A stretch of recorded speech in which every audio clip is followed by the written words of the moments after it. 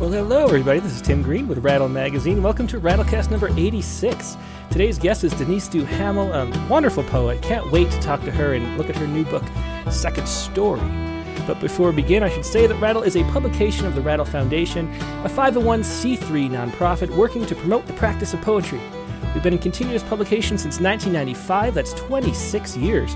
We are unaffiliated with any other organization. We just do this because we love poetry. And I know you love poetry because you're here spending your Tuesday night with me, so please do click the like button. Share, subscribe, make sure you're following, click notifications. Wherever you're watching this, there are many platforms you can listen to a podcast or watch a live stream. Wherever you're doing that, make sure you click something to let the computers know that you like it, because that's the only way computers spread stuff to people who will like it but don't realize they like it, and then everybody will like it, and then there'll be a lot of liking going on. And that's what we want to do. So please do that if you would right now. Now, as I mentioned, Denise Duhamel is our guest today. Denise is a distinguished professor at the University MFA program at Florida International University in Miami. We interviewed her in Rattle number 24 way back in 2005. It was one of the first issues that I helped put together early on in my days at Rattle. She's also the author of a whole bunch of books. Queen for a Day, New and Selected is a highlight. Kinky is a classic. Scald is not too long ago. And the most recent is Second Story, which I'll put on the screen now, that's just came out, hot off the press from the University of Pitt Poetry Series. Here it is, Second Story. Yeah, so this is Second Story, a beautiful book by Denise Duhamel that just arrived in my mailbox last week. So go pick up a copy from UPitt Press. That's UPittpress.org. You can find it there. And now here is our guest today, Denise Duhamel. Hi, Denise. How you doing today? Great. Good to be with you. Yeah, it's great to have you here. Do you want to start us out with a poem? Sure. What if I read the first poem from the book? Is that? Yeah, that is perfect. It's a great way to start any book, I'd say. Perfect. So you'll sort of get an idea what's going to go on. Okay. The first poem in the book is called Folkways. I see the sea getting closer. I read we'll soon run out of drinking water. I floss the steak out of my teeth. I should be vegan. Even the teenager told me so. She said I had the right sandals and earrings. I step off the plane, look up my carbon footprint. Greenland is melting due in part to my recent Google search. All my dead iPhones, along with scraps of bologna and turkey bones, add to the landfill populated by vultures in some countries, child scavengers in others. I buy South American fruit in North American groceries. Sustainability is a hoax, the article says, but I recycle anyway, cycle instead of drive when I can. Emma evacuates Santa Barbara, wildfire in her rearview mirror, a laptop covered in ash, and a few books in her trunk. I say goodbye to my furniture and clothes whenever I evacuate for yet another hurricane, decide what to bring, what to leave behind. My friend's favorite joke. What is the population of Bombay? Wait a second, let me check my watch. When I was young and naive, I had a foster child from Bangladesh.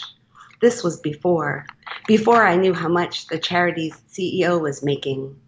I was an adjunct in New York City with 3 jobs, but knew I was rich by comparison. I could pretend I was a good person, my sanitized love and concern reflected in the drawings the child sent. I started to volunteer instead at the Catholic Worker, ladling soup and oatmeal into plastic bowls. The homeless smelled like I would have smelled if I didn't have running water or a toothbrush or quarters for the laundromat. Eileen Miles slept outside their New York City apartment with the homeless, but was sure not to use any resources the displaced needed. Miles took their own food so that the truly needy could get first dibs on dumpster bagels. Until you have no toilet paper, you can't imagine how precious it is. No tampons or moisturizer or shampoo. I live in Florida now, where a graying man makes his home on the beach. He is a war vet, my neighbors say, but I am not sure which war. There have been so many. He showers where others simply rinse off sand. He waited out Irma in a shelter while I drove away with friends. Now he sleeps near the restrooms in the park and shovels down to the surf, takes his morning swim. When he catches me leaving him half a roasted chicken, he says, "Thanks for the delivery." He says maybe his luck is changing. Maybe one day soon the ocean will come to him. And that was Folkways, the very first poem from Second Story, Denise Duhamel's newest book. And I was wondering as I read that, Denise, did you write that poem before Hurricane Irma? Because there's that long, the main sequence of the book is that long Terza sequence about Hurricane Irma, and then the book is kind of like foreshadowing, or that poem kind of foreshadows that. And I was wondering if did that precede the book, or is that or the hurricane, or was that after?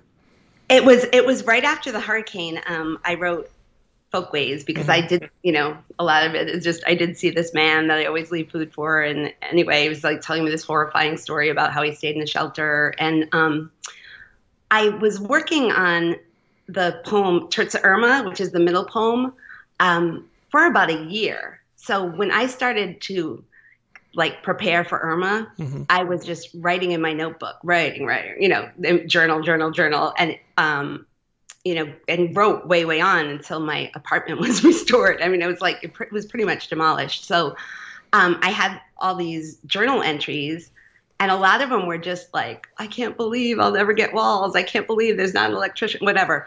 But then I thought, this is not going to be a poem. It's just too all over the place. And I had this idea of doing Terza Rima. So I took those journal entries and kind of use the memories, right? I had a lot of details of what happened on each day, and then use that to make a poem. But this one was a lot easier in terms of okay, I could write it probably in 3 days as opposed to Terza Irma, which took me a year to complete. I don't know. Talk a little bit about living there in Florida, because I think this is the only poem that addresses the hurricane. Although the hurricane was a big central part, that long poem is so. I don't know, if you ever want to, well, I don't know if you'd want to, but if you wonder what it's like to live through a hurricane like that and have to evacuate and then come back to, the trying to not let black mold grow all over your house that has been drenched in water and all your books ruined, and trying to, no power and all that stuff. It's just such a harrowing account, really. What is it? Is that, how many hurricanes like that have you been through? And were you sort of a veteran of that, or is this the worst you've been? This was the worst one for me. I mean, I know a lot of people, some of my students or my friends from Florida are probably listening or might read in the open mic. So they've got their own hurricane disaster poems. But this was the first, I moved here in 2000 to Florida in 2000. And that was the year that, I thought Al Gore I knew climate change. I mean, I'd known since I was in 6th grade that, we're going to run out of oil and whatever, and the ozone layer and all, I was very aware. But I thought in 2000, it wasn't that scary, even though I should have been scared, because my first hurricane that I experienced was, I was married in 1992. And I flew in right as Andrew began, Hurricane Andrew. So this was before you could have the Weather Channel. I don't even think existed then. Or if it did, I didn't know about it. And I remember flying into the hurricane, and the rental car was gone. We had to evacuate from the honeymoon site and just start driving. And it was that was really the worst one. But I didn't live here then. But somehow, when I moved here, I thought it was a once in a lifetime thing that people go through. But of course, now with the climate crisis, everything is accelerating. So my first really bad hurricane was 2005, Wilma. That was Wilma. That was the same year as Katrina. And that was pretty bad too. That was a really bad one. So have you thought about moving out of Florida because of that, after having gone through that? Because one of the things that, with the pandemic that's gone on, that was something I was always worried about, but sort of never happened. And so it's sort of a reminder or just a wake up call that hey, these things that you worry about that haven't happened yet, and everybody's just sticking their head in the sand and pretending they're not going to, they're going to happen. And so living here where we do we're on the San Andreas Fault, and then we're in the wildfire area too. And everybody just lives here, and every time there's a fire, we're like, oh, good thing the town was saved that year. And Right. it just makes me think like, God, like wake up, Noah, get in your ark and go somewhere in the middle of the country where there aren't disasters. Do you think Correct. like that? Have you thought about leaving Florida or do you just love it too much? I love my job and I love my friends here. So I always understand, like when people say like, well, if you're dumb enough to live in Florida, or if you're dumb enough to live in California, what do you expect? But like if your life is there, it's a whole different thing. You know what I mean? It's like, yes, I mean, especially after Irma, I was like, okay, I can't go through this again. But then now it's March and it's beautiful and you have hurricane amnesia and you think, well, maybe it wasn't so bad, but I know it was really bad. But, I guess it's kind of like you go through these traumatic things and you just kind of black box them or write a poem and just kind of forget. But yeah, I always thought, oh, I'm just going to move to Florida and I'll be all set for retirement. And now I'm like, well, will Florida even be here? Like I can't be doing this when I'm 90. Like I can't be, dragging, like soggy stuff to a dumpster. It's like, yeah. So I have thought about it, like what I'll do after I retire. If, maybe it's not the wisest thing to stay, even though it's a great place, Yeah, that's exactly how we feel here. Like I wouldn't want to live in California anywhere else. I love this town and I love the nature and when it's not a scary time, Right. when the ground's not shaking, it's great. And it's such a sort of a microcosm of the macrocosm of the bigger environmental crisis that we're going through, that like we'll just, we'll deal with it eventually. And then we just end up staying where we are kind of in the same way, which is something you address in other poems in the book. Yeah. Right. I mean, it's like I really thought when I moved here in 2000, I thought, well, Al Gore, like, he'll fix it. I don't know. I just, like, I remember when this really happened in 6th grade. I wrote a letter to Richard Nixon, who was our president then, complaining. I was like, you know what? We've got to do something about this ozone layer. We cannot have aerosol cans anymore. And then aerosol cans, like those giant things like Aquanet or whatever, were banned. So I was like, okay. So I was so naive because my first political action actually resulted in change. But ever since then, I haven't had any other luck. Yeah. Yeah, that's just the way it goes, I guess. Yeah. Do you want to read another poem? Sure. I thought I would read. I watched some of it today. The George Floyd proceedings, and I thought, this is 30 years ago. Well, 29 years ago, 1992. So I wanted to read this poem. It's called Wednesday, April 29th, 1992. The first night of the Rodney King riots, my then boyfriend convinced me to stay home, though I wanted to go to the Nuyorican Poets Cafe, where there was a protest open mic. It could get violent, he said. Because I was somewhat self-actualized, I refrained from calling him a coward. Men, I thought, can be afraid too. I was confused as he seemed so much more political than I was. He could name all the American senators and battle dates that were smudges of scrambled time in my brain. He had lived through a coup in another country. He wasn't willing to join in demonstrations and earlier in the day predicted the looting that would happen in LA. I'm not blaming him, but blaming myself for not going alone, for all the times I've stayed quiet, tucked my neck deep in my collar, though revolution is just around the corner. The guillotine and Third Estate. My boyfriend and I stayed in playing Scrabble, feasting on vanilla Sara Lee cake. And that was Wednesday, April 29th, 1992 from Second Story. I was looking back at the interview that we did, and I always like to know like how poets fell into poetry. Like how did you become a poet? That's always something that kind of interests me. And it wasn't actually mentioned in the interview back then in 2005 or whatever. So how was it that you found yourself into poetry? And just sort of spinning off of that, like what do you think poetry does? Like what draws you into in pursuing it? Like what is the goal of publishing it? Like how does that tie together? I'm just curious. That's a great question. So in 4th grade, I have another reason I'm like obsessed with climate change. I'm a pretty bad asthmatic. So in 4th grade, I spent pretty much the whole year in a children's hospital because asthma medicine wasn't as great as it was there when I was on machines and stuff. And I had this whole new set of friends who were kids, with leukemia, cancer, cystic fibrosis, whatever it was. And so I started writing books. I literally was self-published at 10.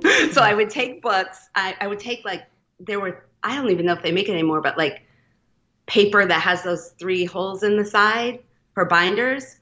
And I wrote my stories and so in these stories, every kid would become like some kind of superhero or have magic powers, and they'd get us out of there, and suddenly we wouldn't have diseases, and it was all very fantastical. And then I'd make my own cover. So it'd be like, drawing on the cover. In the back, I'd write blurbs. Like it would be like, the best book I've read all year, Mary Tyler Moore. I'd just make up my own blurbs. And then I would give them away, like to whatever kids. So I knew from very early, so 4th grade, I guess that's when you really start to have language acquisition or feel like you can tell a story. So that would have been like, I don't even know, 1970 or something like that.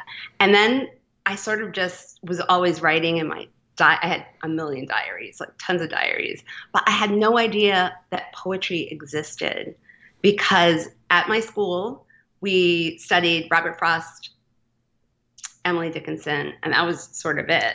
So I thought, well, they're dead. People don't make their own shoes anymore. People, don't like churn their own butter. Like I just thought poetry was this quaint thing that happened way, way in the past.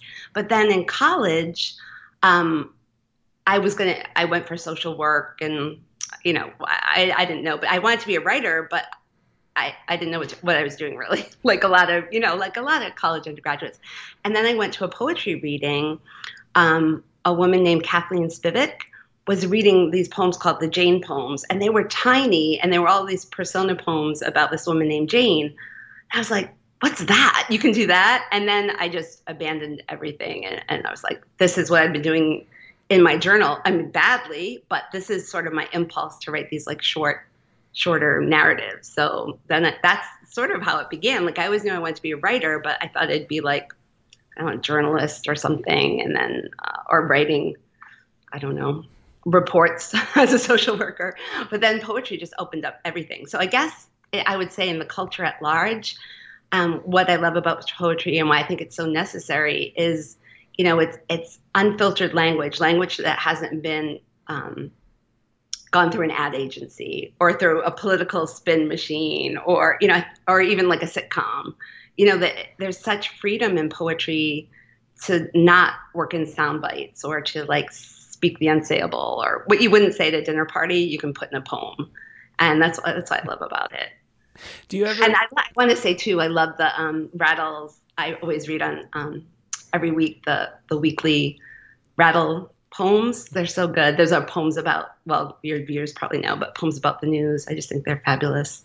Well, it's so nice to have poetry be relevant in that way. Mm-hmm. And poetry is really about like creating meaning. It's creating meaning out of the chaos of life. And not a lot of speech does that these days, I guess, because like you said, everything is advertising or built by a team of a board of directors to polish with a lawyer the right statement or whatever. Or like branding. I hate that. I mean, I know it's probably, I know it's necessary, but I'm like, I'm not going to do that. No, because that's you can't brand a poem. Like, you mentioned freedom though. Do you ever worry about like offending people with what you publish, or is that thought even occur to your mind, or something that like, oh, I shouldn't say that? Does that ever happen? It happens all the time, and I just work through it. Mm-hmm. Like, I'm just like, oh God, no. Well, but I think, I think Sharon Olds has a great quote where she says, a poem never killed anybody. So, I think like poets walk around completely guilty, feeling all, like, oh, I told this secret, or, oh, I hope they don't feel bad, or, I hope the president doesn't come after me, whatever it is, But I think you just have to do it. And it really isn't to, I don't know, I'm reading a book now by Oliver De La Paz, and it's about bringing up neurodiverse children. He has like 3 kids that have autism. It's so amazing. And the first poem is like apologizing to them. And it's like this great line where he says, but I'll never be able to write about my children. And then Alicia Ostreicher just punches him in the arm, and he does it. Because, that's his life, right? What's he and he does it through myth. It's beautiful. It's a beautiful book, so I think you just have to write what you have to write. Yeah, yeah, and a lot of people say what they're going to say, I guess. I mean, you bring up that book. We had published Tom C. Hunley's book about his kids who, and he got a lot of the reviews were like, "You have no right to write this," I know. And, I met those kids. I love that book. It's so good. Yeah, it really is. Yeah, and so's the other one you mentioned too, actually.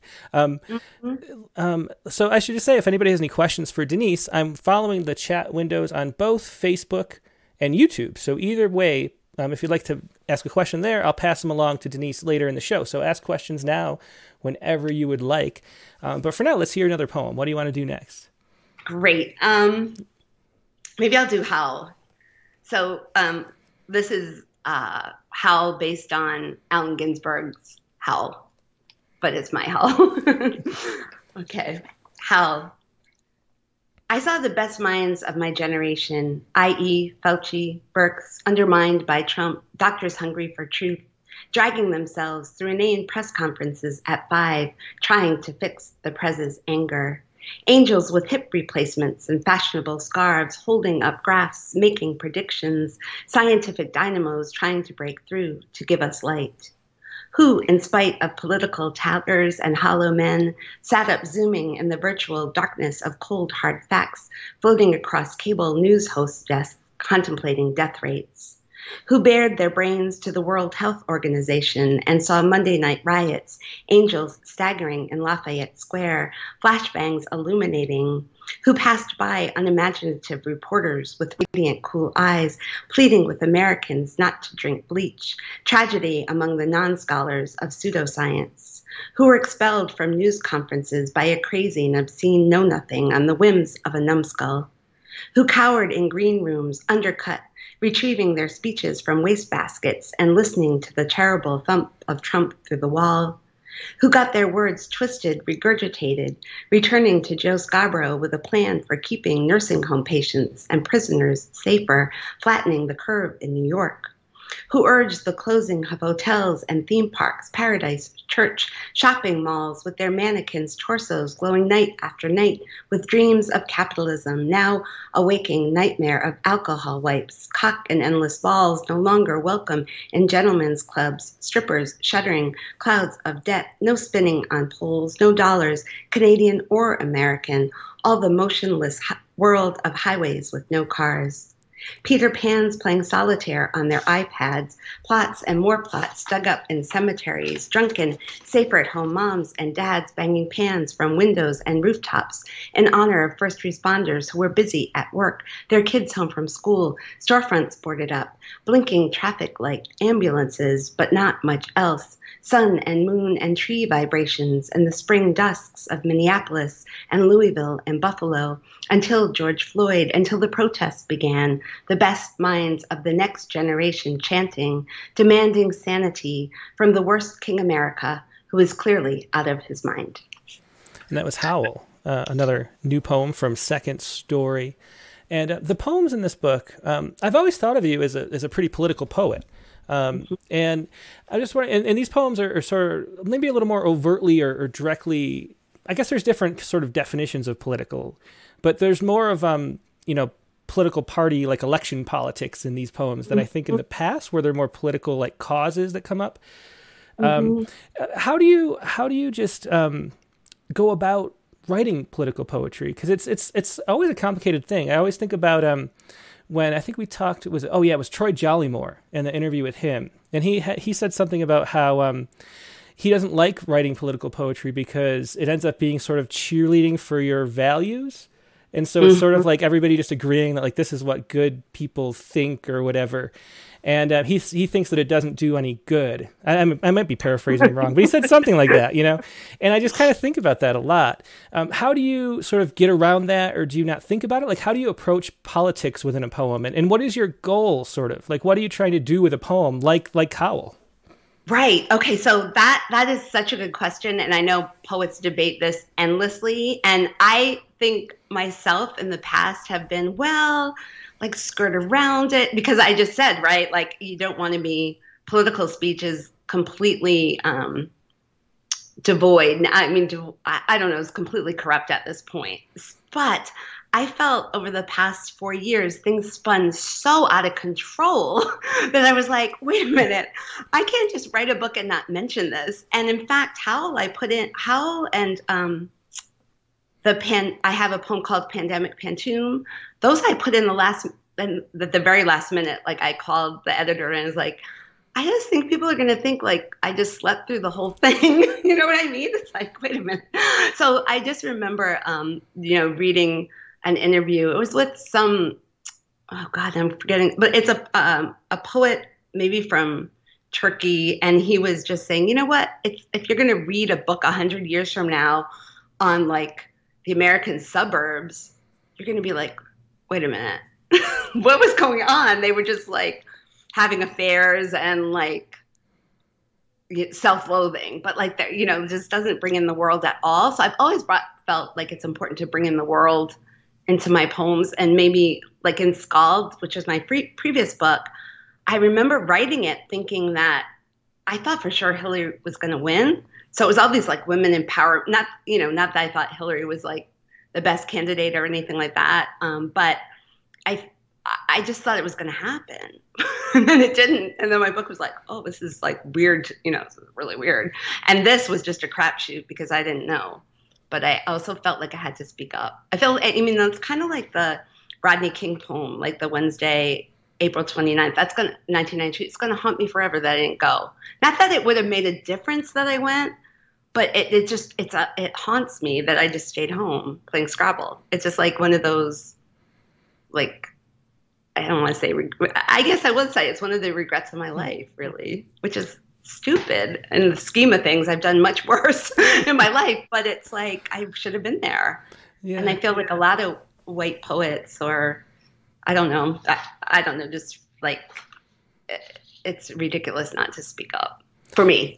Yeah, well, that makes a lot of sense for sure, and I think it's something to regret where you didn't do what you wanted to do. It's a. I think we have regret because it's a life lesson that we can move. That's why we feel the feeling of regret. So, learning from that and not repeating it is kind of what regret's all about.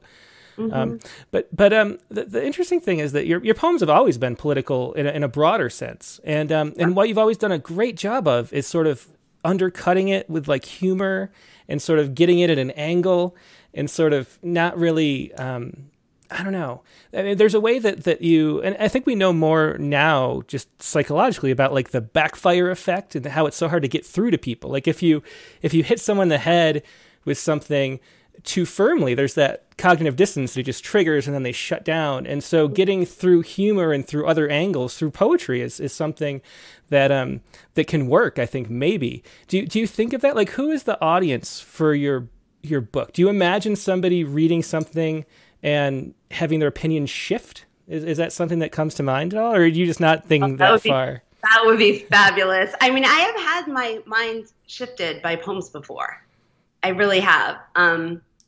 So I think it's possible, and empathetic. I guess for me, like when I'm writing, not that I really am that aware when I'm writing, but when I'm done, this sounds really weird, but I always wanted to write for like my younger self or younger people who feel, disenfranchised the same way I felt disenfranchised, or that, it's that old cliche of like, if you could come back at yourself at 20 and say, now, don't you worry, you're going to live on the beach. Sure, you might get like destroyed, but it's going to be okay, or whatever. I don't know. I just feel like it's like reaching out. Not necessarily younger, it can be older too. I mean, just people that think and worry and have the same anxieties that the rest of us do, Yeah, that's interesting that you say you're writing to yourself. Do you always or usually have someone in mind when you're writing? Because that's one thing that, like on our critiques that we do on the Friday, a lot of times I'll suggest people imagine that they're actually speaking to someone, because that makes the voice be very particular and it makes it feel more intimate in like this subconscious way. Is that something that you usually do? Are you usually thinking of like a former self or somebody in particular when you write? Yeah, I mean, I think so. Like, I mean, when like, so I guess when I wrote Howl, I was actually thinking I only met Allen Ginsberg once, and it was like, it's just like, hi, Allen Ginsberg, hello. Like, it was just like, it was a nothing, but I was like, what would I write like, okay, to the younger self, but also to like the dead, right? What would he do right now? Like, would he be still trying to levitate the Capitol or, like, I don't know. I think there's a way to, reach beyond time. Like time gets all fractured in poetry too. Mm-hmm. Yeah. And there's a question just while we're on the political topic. Richard Westheimer asks, when you write a political poem, do you start out writing a political poem, or do the politics write themselves into the poem as the poem leads you to it? Like, do you have that in mind ahead of time? Yeah, I think that's a great question. I think the latter. Like, I would never set out. I mean, I probably never set out to actually write a political poem, but then, then it's like when you're thinking of the self and like you think of like all your, like in my case, like all the discrimination because I'm a woman, but all the privilege because I'm white, all that, and I have a job and I have health insurance. Like I never thought I'd have health insurance, and here I, so like I'm aware of all those things. So it's hard to just write, for me, like, in interior, you know what I mean? Like, it's like, I'm always like reaching outside too. So I don't usually, I guess with Howl, I didn't know. I was giving this assignment for years because Amy Newman wrote a really cool Howl. It's up online. I think it's on poets.org if anyone is interested. And I was so in awe of it. It's sort of a feminist version of Howl. And, it's fabulous. And so I kept like giving it to my students, and a few people got something good, but it just was like kind of a flop as a prompt. Like I thought it would be the best prompt ever. And then anyway, when I was thinking the best minds of my generation, well, now I'm writing from like a 59-year-old perspective. So it's not like, so I thought, oh, my generation, Fauci and Birx, they were the best ones. So then that's kind of what led it to, I didn't know I would go this far, but I was kind of thinking of their plight, speaking truth to power, which poems do. Yeah, for sure. Let's move on to some more poems because we want to make sure we get a good number in. People start getting upset if we talk too much. All right. Yeah, no, I know. They say, Tim, this is a poetry podcast. It is. Yes, of course. All right. So this one is kind of political, but not in that, like, I hate you, president kind of way. So this one is called I Love Sex in All Its Forms. And I wrote this poem for the poets in the audience. They'll know what a pantoum is. But otherwise, if you don't know what a pantoum is, it's just you repeat lines and you'll hear them repeated. It's not that I'm crazy. It's just that's what the form does. And so one day I had to fill out something at FIU, I guess. And they said, I said, I never got it. And they said, check your spam folder. And I had not been in my spam folder for like years. And the first spam was, the subject line was, I love sex in all its forms. And I was like a pantoum? Like I just kind of felt like, really? Really? And it was from Mindy. And then all the ladies loved me. I had so many, like, I don't know, they thought I was a straight dude, I guess. So everything in this poem really came to me in an email. Because once I started opening, I forgot about the form that I had to do for FIU, but I was just, completely obsessed. So, okay, it's called I Love Sex in All Its Forms. Spam email from Mindy. Hey, big guy, I'm lonely and wet. Being in love, a blessing or a curse? My boner brew will make you a better screw. I just added 3 new naked photos. Being in love, a blessing or a curse? Text me. I guarantee we'll have a blast. I just added 3 new naked photos. Want to hear me talk dirty in my luscious British accent?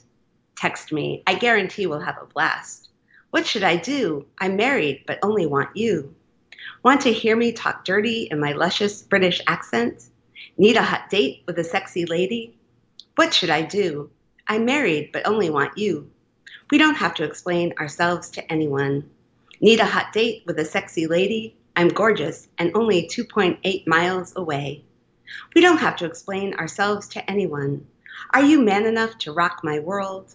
I'm gorgeous and only 2.8 miles away. Here are some other girls you might like. Are you man enough to rock my world? I'll prove to you we're the perfect match. Here are some other girls you might like. Don't forget to leave space in your life for me. I'll prove to you we're the perfect match. Are you available, literally or metaphorically? Don't forget to leave space in your life for me. It's raining men, and I need one. Are you available, literally or metaphorically? My boner brew will make you a better screw. It's raining men, and I need one. Hey, big guy, I'm lonely and dry. And that was I Love Sex in All Its Forms. And there are two questions come up already about Pantoums. Okay. So first of all, Lisa Batista says, I literally was talking to my brother today about Denise's Pantoums. I'm obsessed with the form because of her. And then Maribade Carr says, I love Pantoums so much. I'd love to know how she chooses what form to write in, or if the form goes in after writing a first draft. So that's kind of what I was wondering too. With your Pantoums, how do you have any advice for people for writing Pantoums, since you do write a good number of them? Yeah, there's quite a few in the book, actually. The pandemic Pantoum and the Mother's Day Pantoum. I think when the Pantoum is one of my favorite forms for figuring out an obsession. So like in this one, I guess it would be a found Pantoum because all of these were, these spam messages or whatever. And I didn't know what to do with them, but I knew I had to do something because it was just too bizarre and too hilarious. And I'm like, oh my God, is this really what did men get these emails and believe them? It's like, they were so intimate. Like when, are you available literally or metaphorically? I was like, that's almost good. I mean, it's like a good line almost. And it's like, do they really think that these women like that? I was all kinds of questions. So I just sort of started looping them and playing with the order. So this is one that's a bit of a, I guess this is a bit of a cheating one. But for me, it was the obsession of trying to figure things out. I think that's always good for a Pantoum. So there's one in the book, it's really long, I won't read it, but Mother's Day Pantoum, and it's about memory. So it's like my mother telling like these stories over and over, but then the details change because she's getting older. And so that it was a really good form for things that obsessions or things you can't quite figure out. I would really go with the Pantoum. And what I like about the Pantoum, it's not, if you're writing a sonnet or a villanelle, you're really constrained to that many lines. But a Pantoum can be as long or as short. You can just, like it's an accordion. You can just go as long and short. But anyway, thank you, Lisa. One of my students. Yeah, it seems like every time I read your work, I think of this, that you sort of have a lot of fun playing with poetry and just playing with creativity. So with the Pantoum, I mean, I imagine part of the fun is just seeing how far you can push it, right? Because it could go on as long as you want. Yeah. And then that it has to like end on that first line, and you want to make it like something happen. So yeah, it's fun. It's a lot of fun. So talk a little bit about that though, because you do a lot, just across the spectrum. You write a lot of collaborative poems. You do a lot of visual poetry with artwork. I always think of that, the Johari window poems that we published of yours that were on the blinds in that visual poetry issue, and you flip them in the poem like flips and changes. And just talk a little bit about how like you approach creativity. Like how do you become so broadly creative? That's a weird question, but how do you approach creativity? I understand. I think it's a great question. I still have those blinds. They're in storage. So I did this poem where you could read it two different ways. Yeah. Anyway, that was so much fun. I still want to like have an art show someday and put them up or whatever. So thank you for publishing those. I would say about creativity, my favorite quote is, I just said this in class a couple of weeks ago, Carl Jung, who said that like breakthroughs and genius, not that I'm a genius or even close, but like this idea of the genesis of new work comes from not from hard work, but the play instinct. Like, I always think if you're not having fun writing, like, don't even do it. I mean, even if it's the most depressing poem I've ever written in my life, I have fun writing it or revising it. You know what I mean? Like, there's a certain, either it's cathartic or I start out really serious and by the end I'm laughing, or, there's something, like, if you have fun with form. I know form isn't everybody's cup of tea, but for me, it's just been a godsend in terms of, like, getting my mind to work a different way. Yeah, I always think of that Zen and the Art of Archery is one of the best books on writing, and he's talking about archery, but he says that talking about watching a child play and saying you would not think that the blocks are playing with, or you would not think the child were playing with the blocks if not the blocks were playing with the child.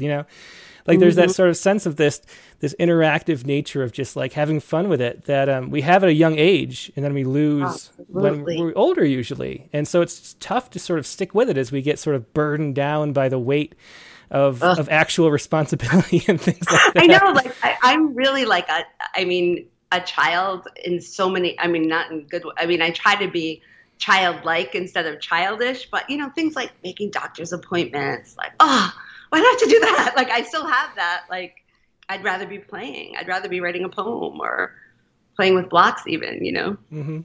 Well, let's hear the next poem. What do you want to read next? All right. What if I'll read a person. So this is called Poker Hands, just to show that I can write things that aren't political. This is a poem about an elegy for my dad.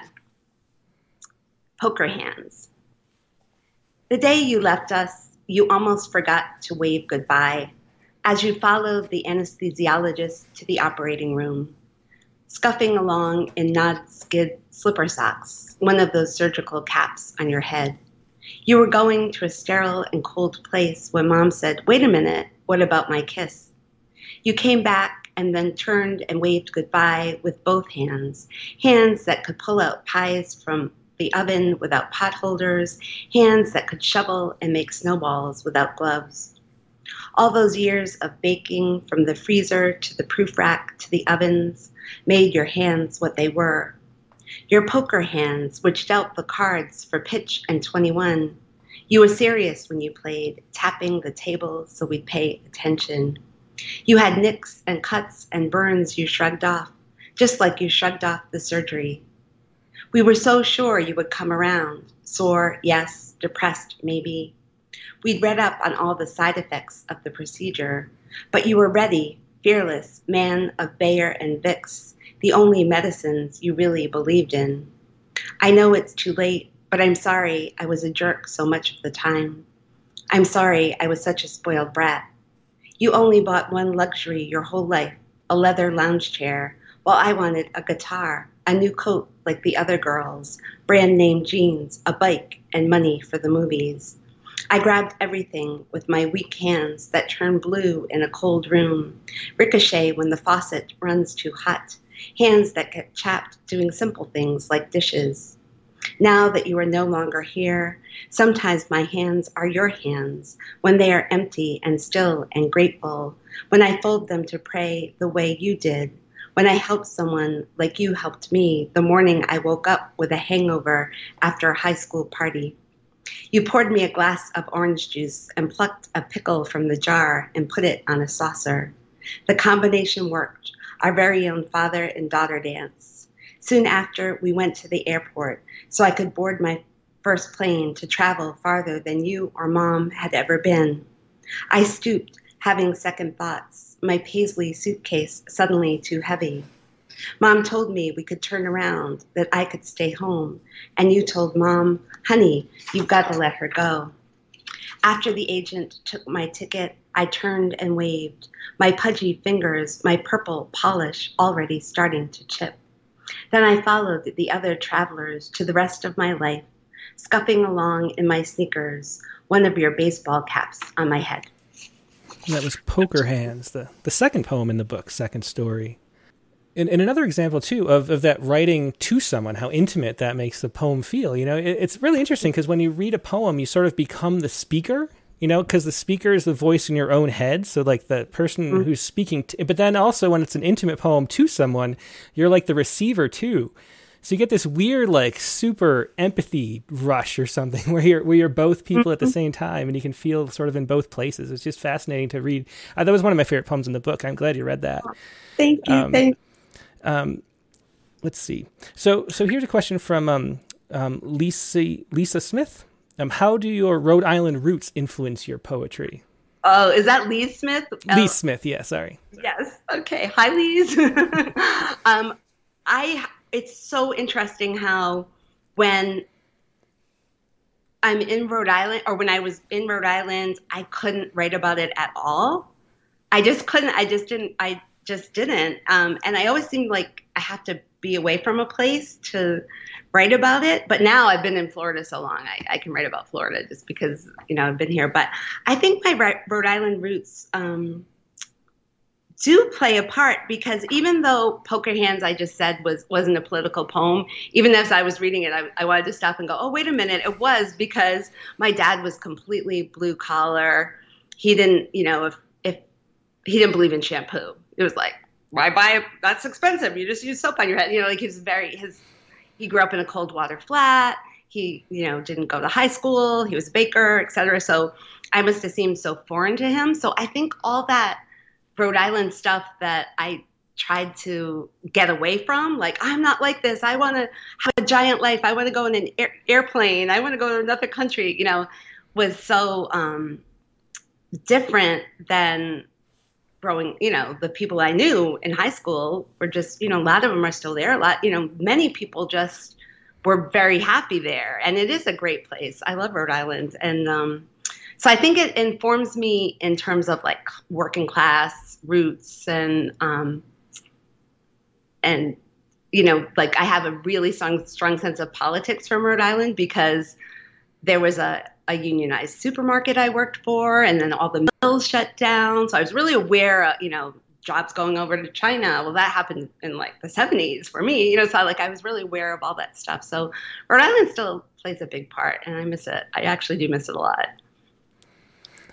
Back to the political questions. Arnaldo Batista asks, how did you navigate writing the poems during such a hard time? I hear a lot of people nowadays say not to write about coronavirus or Trump because of overexposure, but you did it anyway. Yeah. So how do you juggle that? There's a great balance in this book too. You know, you just when you think that you're sort of, you know, going in one direction, it sort of pulls back and moves into different directions. So how did you juggle that? Well, that's a really good question. So the reason that Poker Hands is second, and I guess Folkways is first, is that, I mean, no one would even know this except it's just in my brain, like the way my brain works. It's like, you know, why am I, you know, I'm on a plane. I know it's really bad for the environment. This is pre-pandemic. I know it's really bad for the environment, like my carbon footprint. I'd look it up, all that stuff. And then how, you know, when I was, you know, 19 and going away as an exchange student, no one in my family had been out of the country. And it was like, I got on the plane, you know, and how innocent it was then. I never felt guilty about it or thought about the oil in the tank or whatever. So that's kind of how I put those together. But to go back to Arnaldo's question, I know Arnaldo also wrote a poem about the pandemic that was published. And I don't know. I think that recollection and tranquility just never worked for me. It's like I remember when I knew, like, my parents were in this horrible accident in 2003, and I went home to take care of them, and I stayed up all night writing about it, and it turned into my book Kaching. You know, it's like I mean, that's like in the beginning I wanted to be a journalist, you know, so I guess if it's happening, I'll write it down. Mm-hmm. You know, I just remember having a fight with my ex-husband, and I'm like, go ahead, say it. I'm going to put it in a poem. You know, it's like he was screaming at me, and I'm like, go, just do it. You know, like I just feel like, I don't know, it's almost like memoir in a weird way, like documenting my life. Yeah, or just being engaged with experience, you know, as you're going through it, which is what I think the wonderful thing that poets do is so they engage fully with everything they're doing. Yep. Which is why I thought the Poets Respond series was something I wanted to do, because it make poem relevant in the moment. The first pandemic poem I read was on the Weekly Poet. Yeah, we had one from just a few weeks ago. Anthony Tao, for anybody who isn't here, he's in Beijing, so he was there right when the lockdowns were starting in February, and wrote a great epic kind of poem. But let's read. I think, how many more did you want to read? I think we have 2 more left. Sure. So maybe I'll read the. Yeah, let's do one, and then we'll do more talk, and then one more. Okay. Maybe I'll do the. I'll do Dear Memory, because this is the last poem in the book. So Folkways is first, and Dear Memory is last. And this is another for anyone that wants a prompt. I know that Tim's going to give you a prompt, but letter poems are the best. I love a good letter poem. And David Hernandez has a great book, Dear Sincerely. And it's like, so a lot of the Dear Mortality and Dear American Amnesia, all these are kind of homages to him as well. So well let me cut you off right there. We can make that the prompt this week, but give me a little more. A letter poem. How about a letter poem to an abstract concept? A letter poem to an abstract concept. Okay, let me find a pen. Dear time, dear love, dear politics, dear. Okay, let's do it. Perfect. Okay. Great. All right. Okay, so should I read this one? Yeah, go ahead. We're going to do 2 more poems.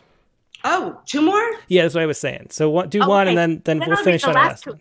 Okay, I'll read the last 2 in the book then. So this is Climate Crisis 2019, and where the title poem comes from. The title of the book comes from this poem. Climate Crisis 2019.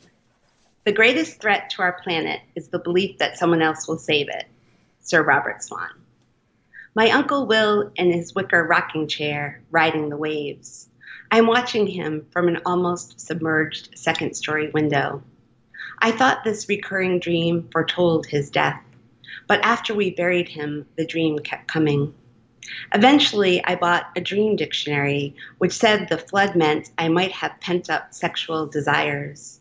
I loved my uncle in a chaste way, so this interpretation made me feel shame, as did the second definition, suggesting my demands were overwhelming, flooding others. Uncle Will was an environmentalist, the first person I knew to get a Vespa in 1970, saying if it was good enough for Gregory Peck and Roman Holiday, it was good enough for him. My uncle thought, even back then, we should all be using solar power.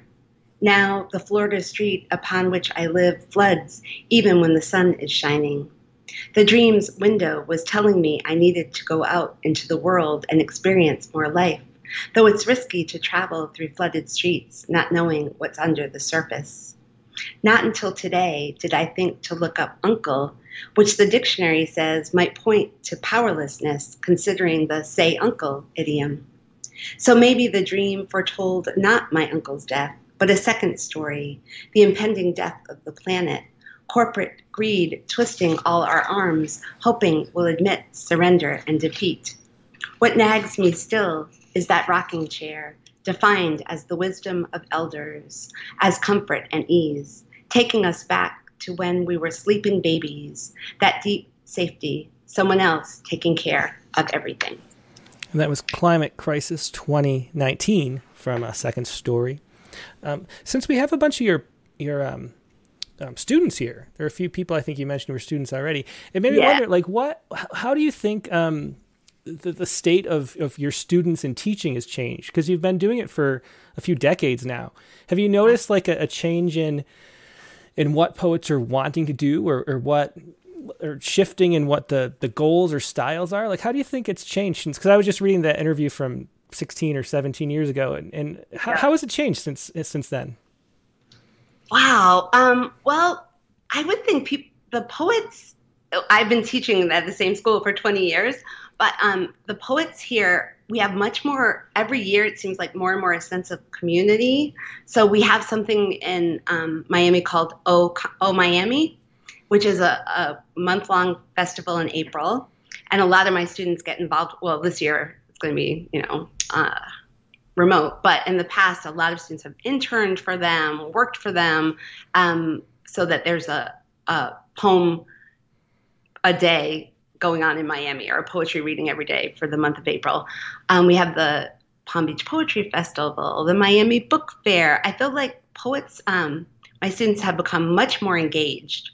In fact, one of the alums of our program was started in Miami through the Knight Foundation. So I feel like there's much more of multilingual. So there's like poets who who write in Spanish. There are Haitian poets. So I feel like there's much more community actually now. And maybe, I political in quotes, but I think people are really interested in expressing that part of themselves in a way that maybe they weren't when I first started teaching here. Yeah, that's something that seems to me that's changed a lot just in the 20 or however many years I've been doing this, is that, there used to be like sort of the cliche of like some cloistered poet sitting with their books, I've got my books and my poetry to protect me, and that's not the case anymore with spoken word and festivals and just so much stuff, there's so much engagement with the outside world, not just inside books, which is really interesting to see.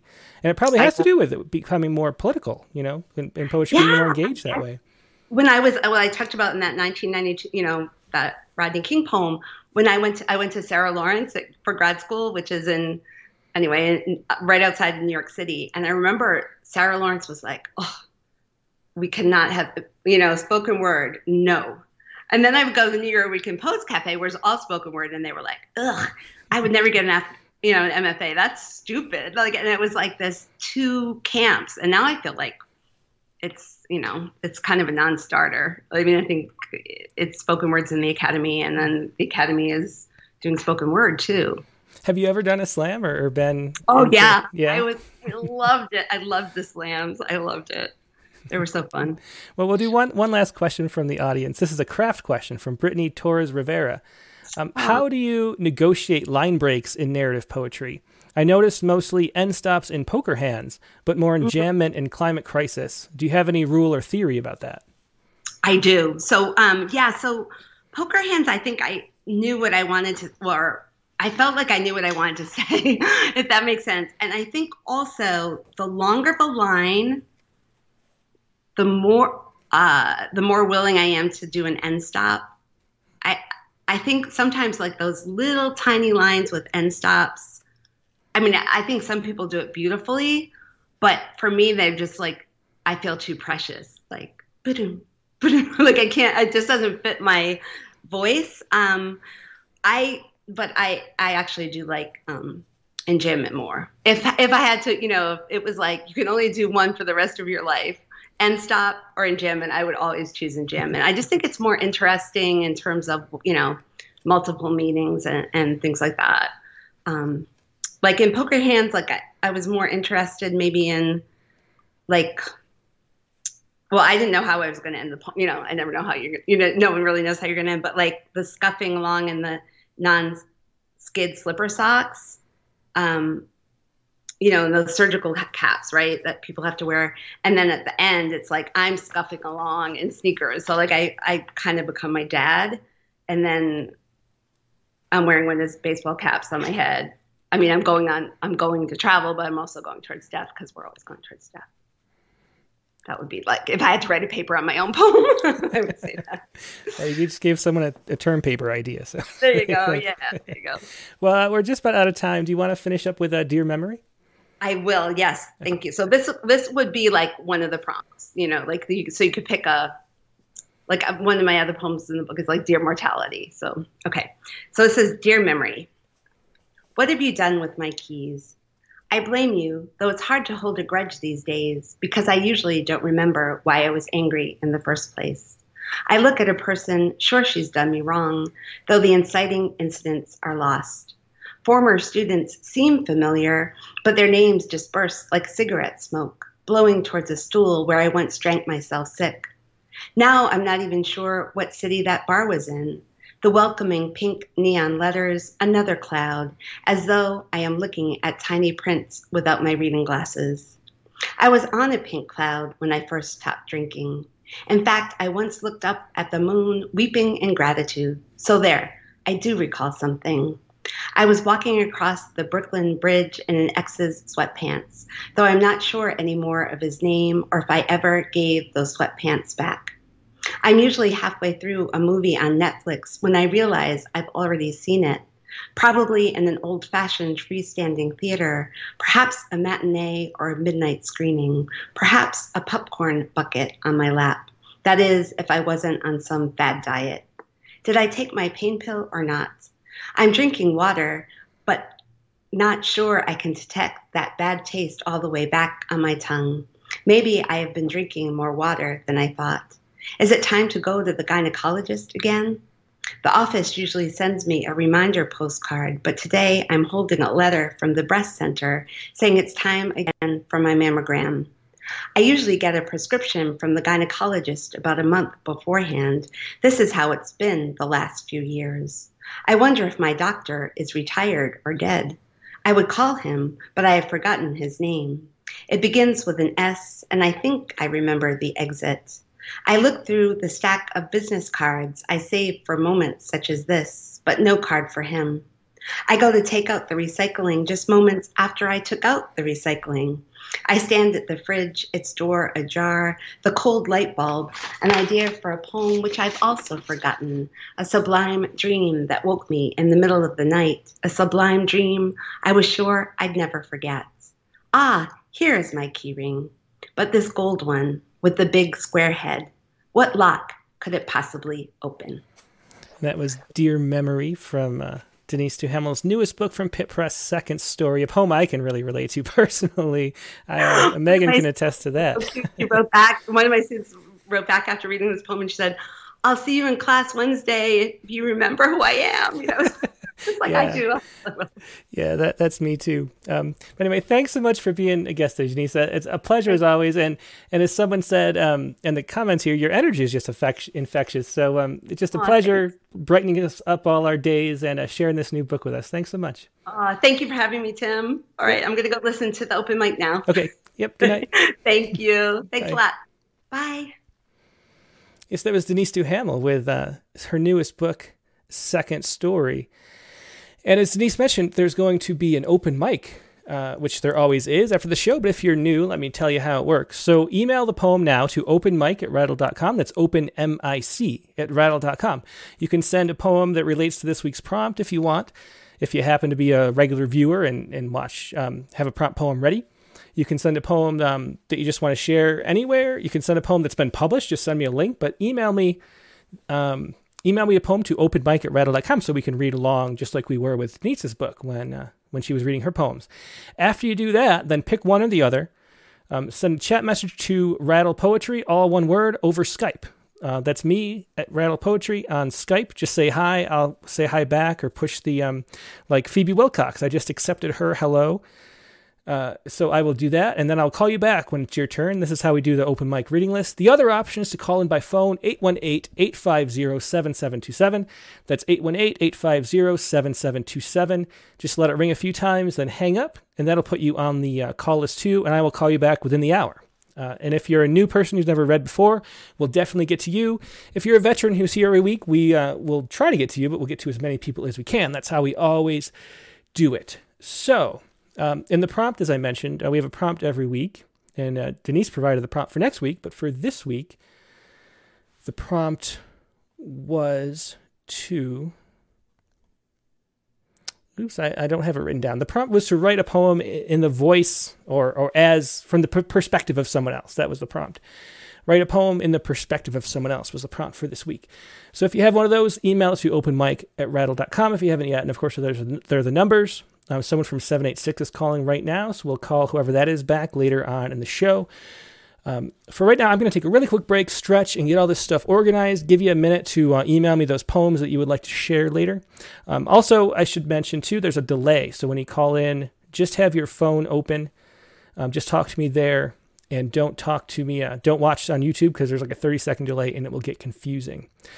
Now, as I take a brief break, let me put up this. Next week's guest is going to be Alice Petway. Alice was the artist. She's a photographer, too. for the Ekphrastic Challenge at the end of 2019, I think it was. She has a new book out, though, Station Lights, and she has a poem in Rattle number 70, and that is Alice Petway. She'll be the guest next week, Tuesday, April 6th at the regular time, 9 p.m. Eastern, on Rattlecast number 87. And now, just give me a brief minute, and I'll be back in about 30 seconds.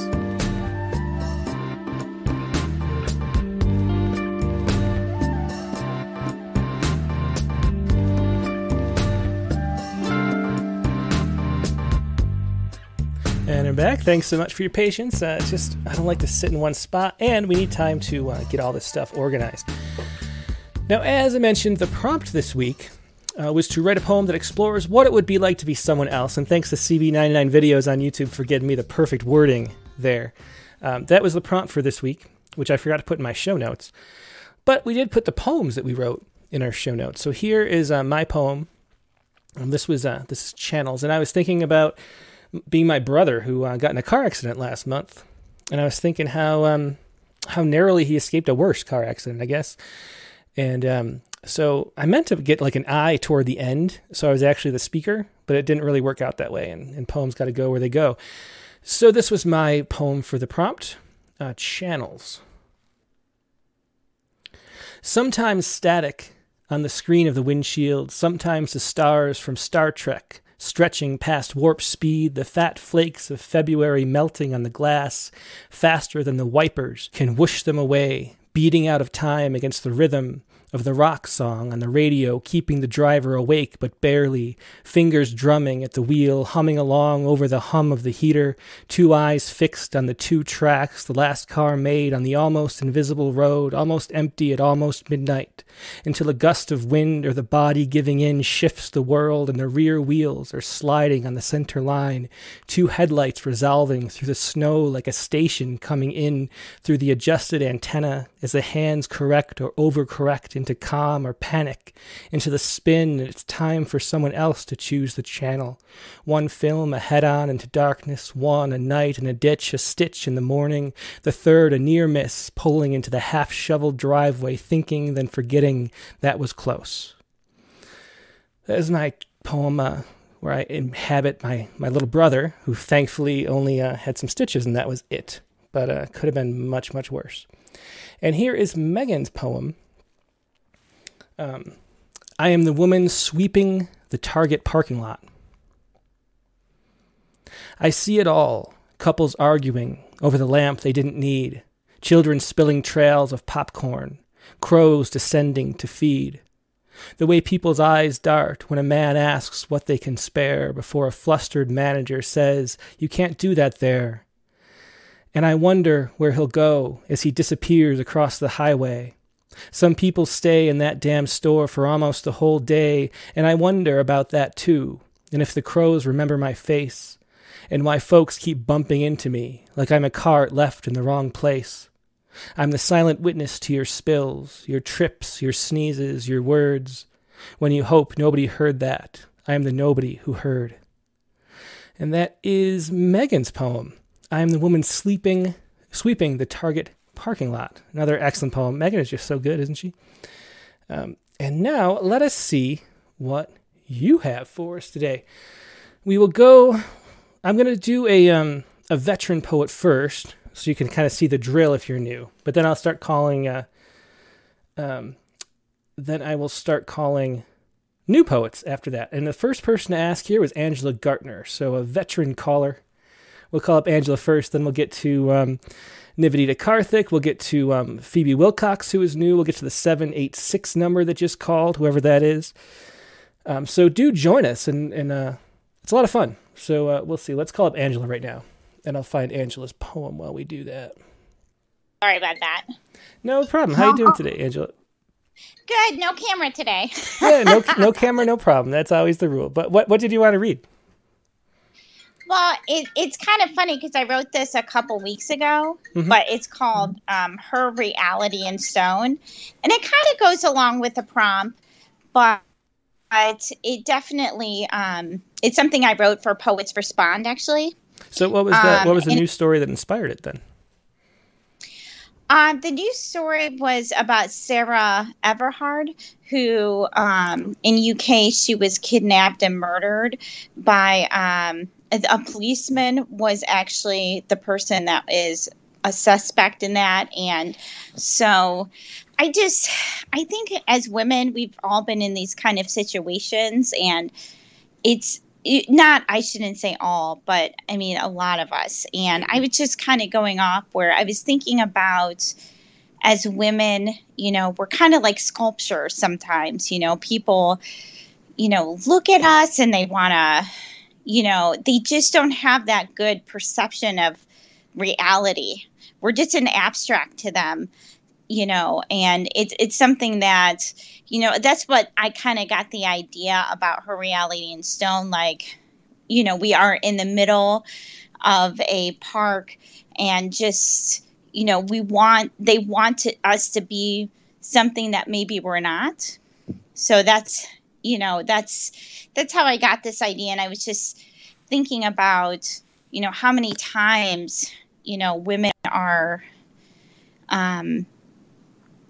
are abused and harassed and even not really heard as much as and seen. So that's really the basis of this kind of going off while, we're not made of stone, but, sometimes I feel like people think that.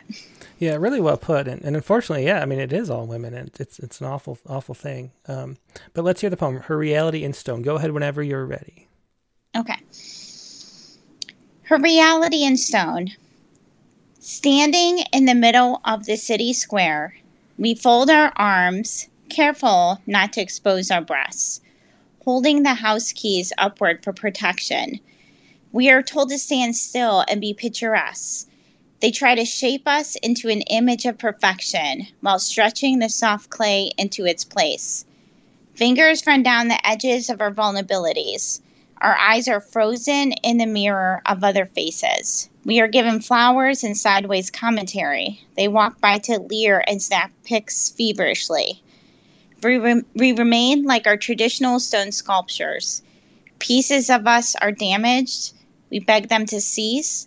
Shifting our gaze downward, we can't scream.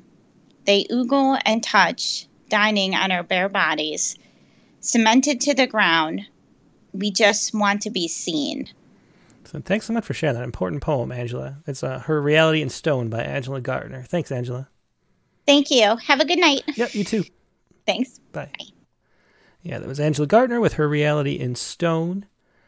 Let's see. Yeah, a whole bunch of poets. Let's do Phoebe Wilcox, though. Phoebe is a first-time participant. We'll see what Phoebe has. I see her poem here.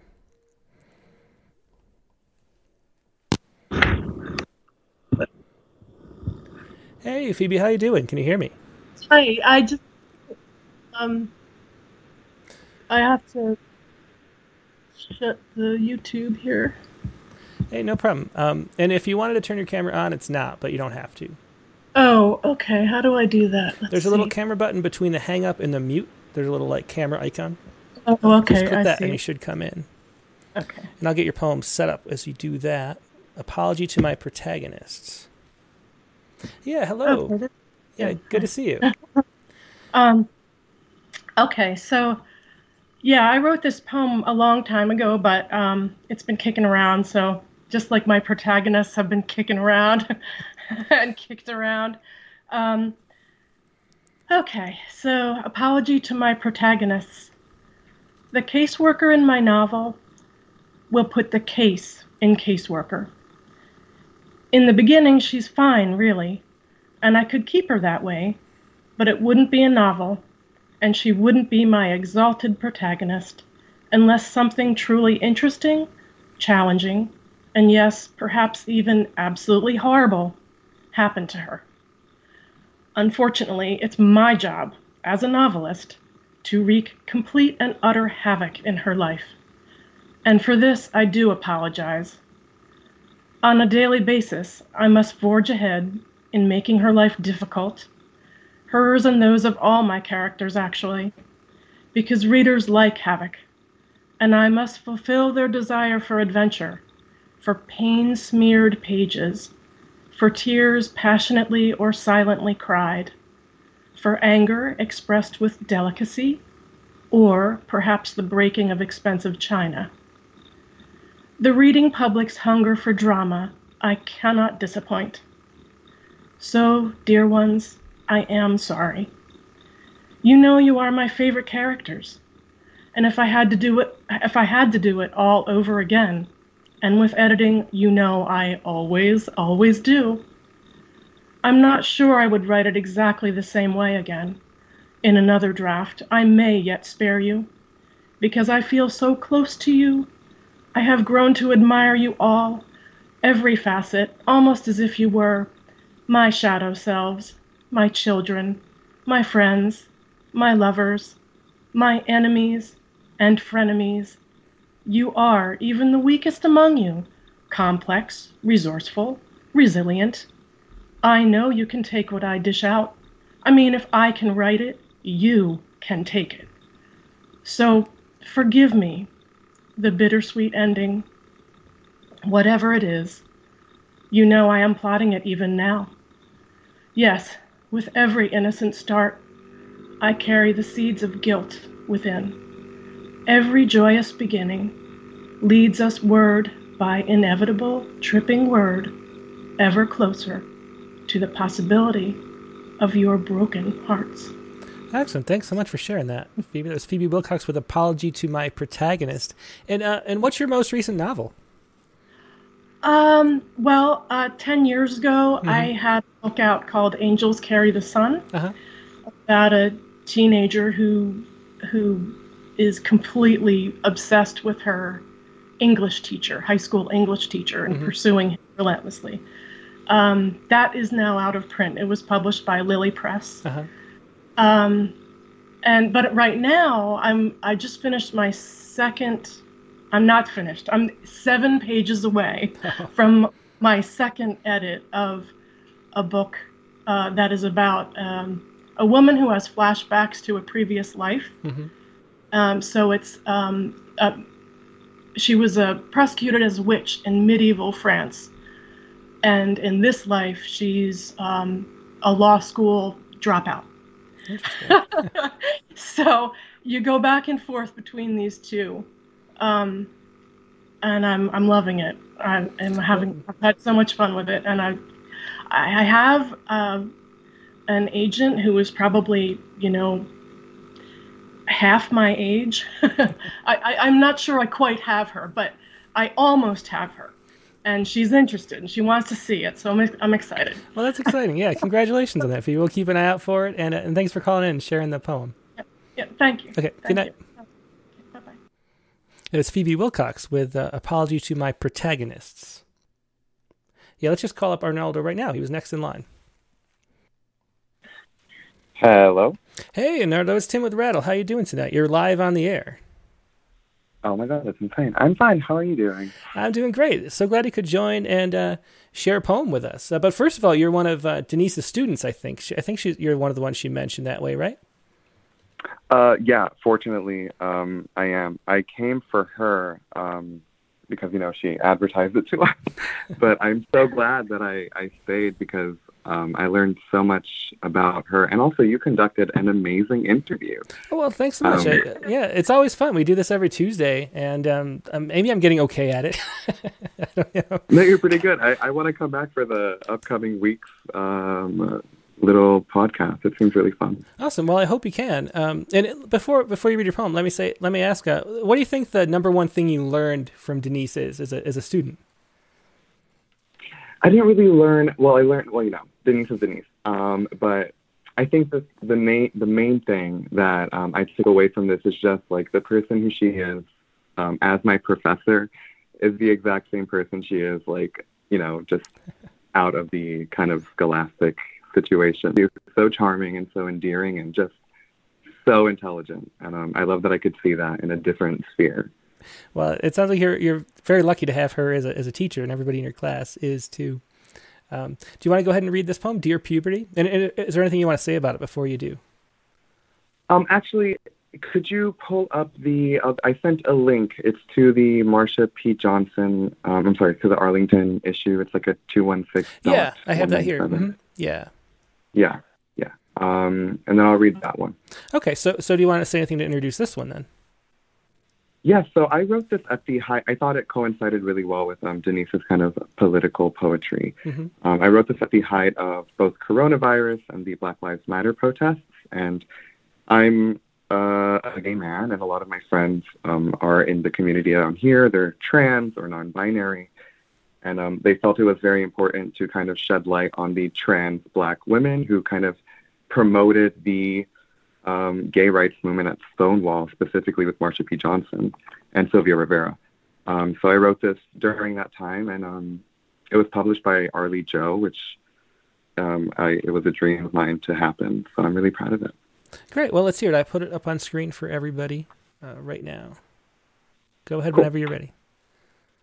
All right. So it's Marsha P. Johnson is arrested for the 101st and last time. Darling, look at you.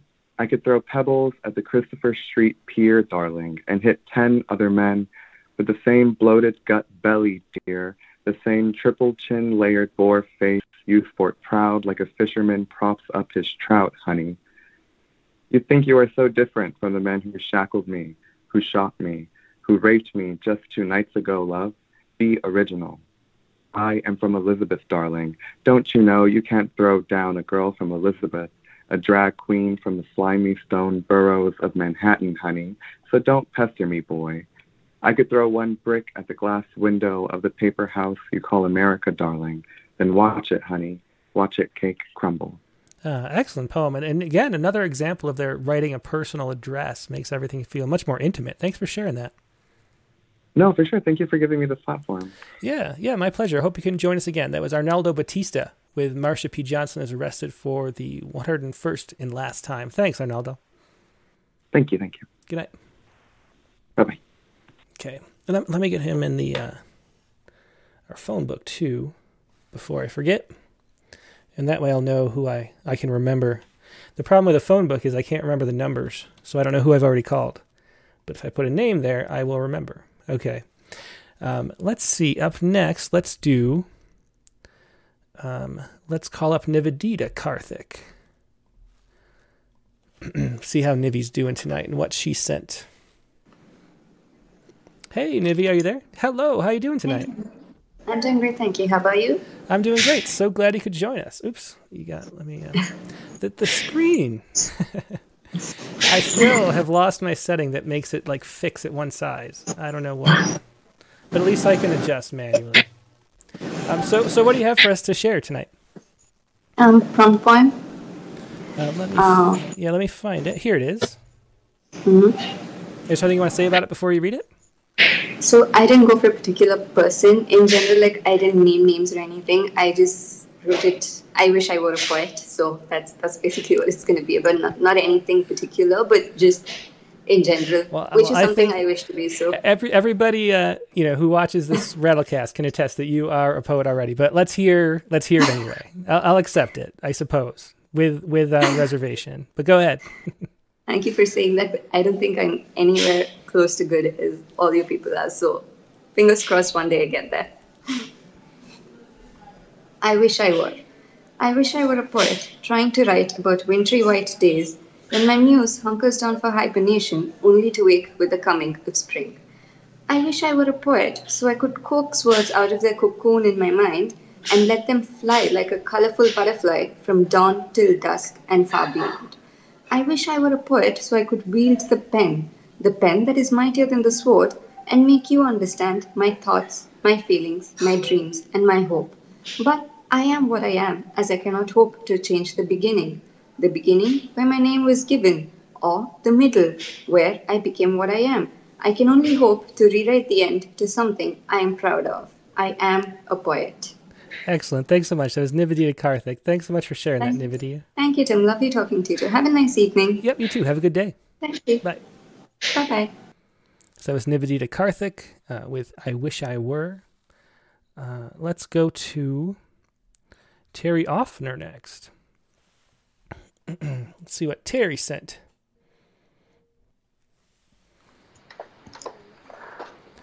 Hey, Terry, how you doing tonight? I'm well, thanks. And you, if you'd like to be on video, you got to click the camera button, but if not, that's fine too. Okay. Let me get turn you off. Mute the. Okay. There we go. Okay. Now. Yeah, the little camera icon in the middle if you want to be on screen. Okay. Sorry. Yeah, no problem. Here you come. Hello, good to see you tonight. So, where are you calling from again? I can't remember. Oh, Indianapolis. Ah, that's right. And but what do you have? I'm an Iowa boy, but so I'm an exile here in Indianapolis. Excellent. Well, what do you have for us tonight? Postage stamp is what I see here. Yeah. Yes. I don't know if it really addresses the prompt. Maybe it does, kind of. As long as the prompt prompted you, then it qualifies. That's all there is to it. Yes. Okay. My father was an avid stamp collector, so this is sort of in honor of him. And I really apologize beforehand if I don't pronounce some of these place names correctly, because I only wrote the poem. I haven't read it before, so apology beforehand. No problem. Yeah, let's go ahead. Whenever you're ready, go ahead. Postage stamp, a fantasy. Afghani, Sunar Black, 1 rupee, 1871. The facts can't explain the facts. The father, true enough, had died. The youngest brother in India needed to be notified. The letter's passage by raft from Surobi to Peshawar, pleasant in the afternoon. Frost dropped around midnight. Fog rose to meet it, whitening the banks. The rapids at Jalalabad, not rapid enough, truth be told, for the stamp covered as well Jalal's desperate declarations to Layli. Why waste the postage? No speed can catch up. At its origin, the postmaster tore a corner off to cancel it. Lion head mandala, whole no more. Of the journey, the beginning had a beginning, which had a beginning, and so forth. The end curves. It bends again, out of sight. Oh, that's an excellent poem. Thanks so much for sharing that. That's Postage Stamp, a Fantasy by Terry Uffner. Thanks so much, Terry. You bet. Take care. Great reading, too. Thanks. Thanks. Okay, that was Terry Uffner with Postage Stamp, a Fantasy. Let me look at the call list. We have so Sally Dunn, Patricia Rockwood, Carla Schwartz, Joseph Nolan, and Gary Stephenson are on the people who've called in so far. But we also have Mary Bade Carr, Jackie Chow, Sally Dunn, Susan Talley, Vicky Miko. So I'll try to read some poems too. I think we'll have time for me to read some as well. But let me read one right now. This is I think Mary Bade Carr is a new mother and so can't call in because you know how it is having a baby. And so we will. I'll read Mary Bade Carr's poem here.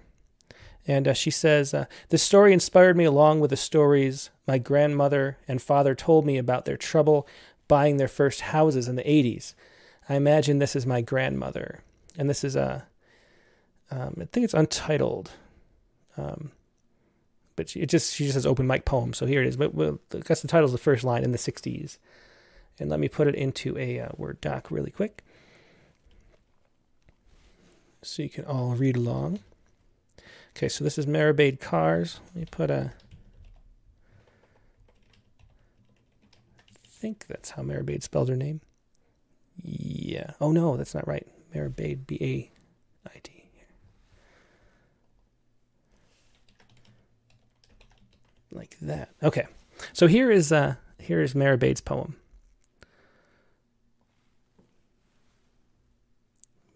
Tear down.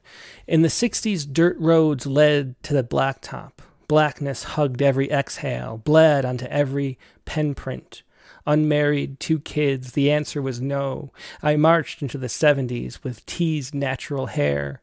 A decade later, long, straightened against the bank's breeze again. No, only after living in the government's bubble long enough for it to burst. A yes. Decades later, a lady with a righteous pen fired, a statement issued on stationery. She denied us all who breathed black. But how many pens have breathed fire onto blackness? So many stationary, unwritten words, under-breath traumas, if only one group gets happy pens, striking through the overly righteous. That's righteous. And that's Maribade Carr with, we'll call it In the 60s. And love that line, the how many pens have breathed fire onto blackness. That's a very memorable line. Thanks so much for sharing that, Maribade. And let me call somebody else up next. Let me call up Gary Stephenson, who called right at 6 on the dot. See what Gary has. Or is it Jerry? I guess it would be Jerry. I'm sorry. Jerry Stephenson. Hey, Jerry. How you doing tonight? Hey, I am doing good. Good show. Thank you. And where are you calling from? I don't remember. I'm calling from Gabriola Island, British Columbia, just north of the San Juan Islands. Ah, excellent. And what poem do you have for us? I have Habit Forming. Is that right? It's called Habit Forming, yes. Is there anything you want to say to introduce it, or do you just want to jump right in? And this one needs a little introduction because it threw me for a loop. It did. I couldn't believe it. It's just a short one. Do you want me to start now? Yeah. Why don't you go ahead? Oh, sorry. Okay. Yeah. Oh, here we go. Habit Forming. What happened here was I was researching your prompt, and I love this prompt stuff. It gets me all excited. So I went looking for it, and I was thinking of a friend I lost. I wanted to speak in his voice. And I went down this rabbit hole, and I went, oh, no. So this is one of 5. Oh, wow. Deep rabbit hole. Good one. I'm going to go back and visit it, but I'll start now. You ready? Yeah, go ahead. Taken to cruising hometown obits, hitting that staged time of life. I lived vicariously through the passing of old school chum, bandmate, and friend. Stepped carefully across many gravesites, opened so many mausoleums of memories, and closed a few caskets. Lost acquaintances, relatives. Was that a great aunt of mine? 3 of my closest growing up friends. Then just misplaced a soul or 2. Still living in fear of spotting a first love lost. My personal way back machine set a crystal ball for an old friend when they stumble upon my goodbye and bye. Excellent poem, Habit Forming. Thanks so much for sharing that, Jerry. You're very, very welcome. Thank you. Your prompt got me going down there, and I misthought of this friend of mine, and it took me to places I wasn't going to. But thank you for calling. Thanks for hosting. Yeah, I'm sorry you lost your friend, but I'm glad we could spin off a bunch of poems out of the prompt. Oh, I tell you what, your prompts have really worked well for me. Thank you so much. Excellent. Take care. Have a good show. Have a good evening. Yep, you too. Bye, Jerry. Okay, bye-bye. Okay, let's see. I thought I would just show you really quick. I'm not familiar with this poem. Amy Newman, Howl. And I'm not going to read the whole thing, but I thought maybe I'd share this. This is from the Poetry Foundation. Denise Duhamel mentioned this was what one of her classes uses. So I thought I'd share maybe how this starts. Let me put this on screen really quick, because I was just curious. I'd never read this poem before. This is Amy Newman's Howl. I saw the best minds of my generation destroyed by wedding planners, dieting and shapewear, dragging themselves in cute outfits through the freezer section for the Semifreddo bender, blessed innovative cloister girl pinups burning to know the rabbi of electricity and poverty, obedience, and the dream stick of opium and the green Wi-Fi fuse, who marveling and cramping and wired and allergic lock themselves out of their apartments in the trenchant, imperfect delight of early day. We'll just leave it there because it's a very long poem, but I thought I would share a little bit of what Denise Duhamel was talking about here with Howl by Amy Newman. You can find that at the Poetry Foundation. Just type in Amy Newman, that's Amy, Newman, and Howl, and it'll pop right up. Very good poem. I'm looking forward to reading the rest of that later. As Denise was saying that, I looked it up really quick. Let me see. Who should we call up next? Let's call up Patricia Rockwood. Hey, Patricia, how are you doing tonight? Hi, Tim. I'm doing well. Do you want to come in on video? You got to push the camera button still if you do. Yeah. Why do I always forget that? I don't know. I think there's like a default, and people either have it on or not. But anyway, yeah, so glad to see you. Yeah, hello. Hi. And what poem do you have to share with us tonight? It's I decided to channel my mother. She's gone now. She passed at age 91. And after she broke her hip, she spent some time in assisted living. And it seemed to me to be kind of a horrible place. So I'm kind of speaking in her voice in this poem. Oh, I'm so glad you could share this with us. Go ahead whenever you're ready. My hearing aid needs new batteries, and I can't understand what the aids are saying.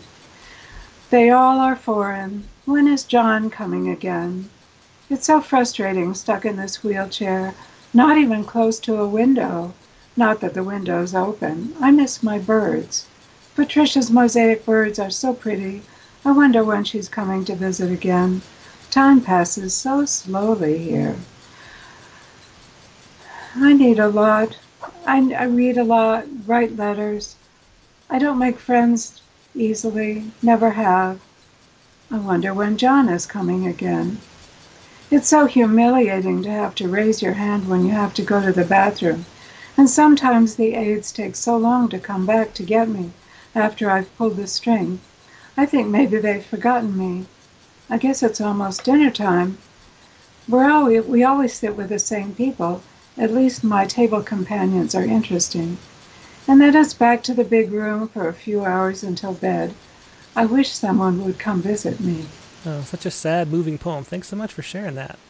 Yeah, I feel bad that we had to leave her there, but... Yeah, just the way life goes, you know. It's tough. Well, thanks so much for sharing that, Patricia. Thank you. Yep, have a good night. Thanks. That was Patricia Rockwood with My Mother in Assisted Living after she broke her hip. Let's see. We have... let's call up Sally Dunn next. Hello. Hey, Sally, how you doing tonight? Doing okay. And let me find your poem. Here it is. Is there anything you want to say about it before you read it? Just that it's in response to the prompt, and it's a rough draft. I actually didn't think I was going to get to a prompt poem since I was slogging through my taxes. Oh, yeah, it's that time of year. Although we get the break. We get an extra month. Yeah. And I was outside taking a break from taxes thinking, oh, I'm not going to write a poem this week because taxes and poetry doesn't work. And then I got a poem just came. So. Well, I'm so glad you did. Let's hear it. Go ahead. And it has nothing to do with taxes. I would have power. If I was Alias, I would knock down those 2 trees that shadow my garden. I would not have thrown a tornado into my yard, uprooting trees I wanted for shade. I've always thrashed my winds into gales near the equinoxes, but perhaps in September, when the ocean is warm and swimming a delight, I might calm them instead.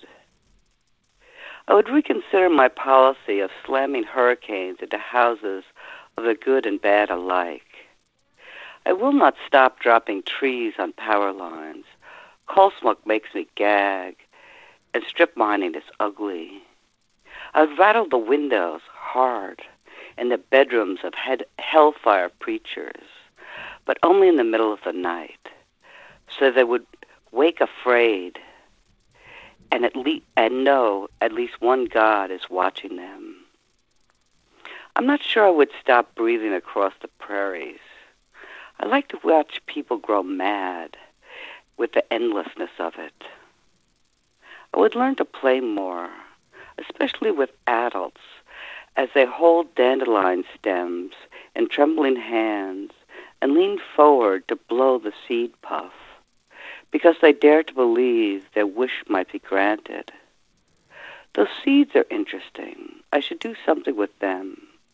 I might send them on a journey across the ocean to an island they've never been before.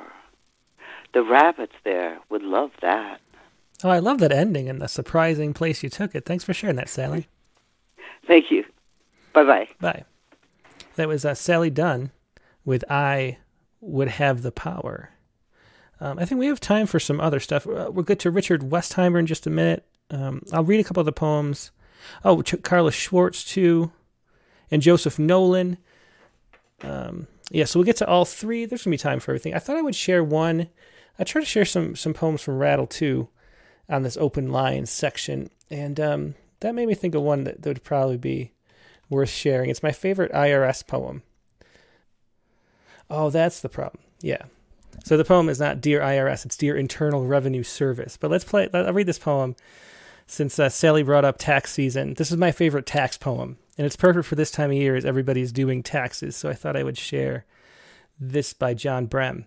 Dear Internal Revenue Service, thank you for your letter informing me of the errors in my 2005 filing. I'm enclosing a check for $5,657 to cover the tax for which I evidently still owe and the interest on that tax.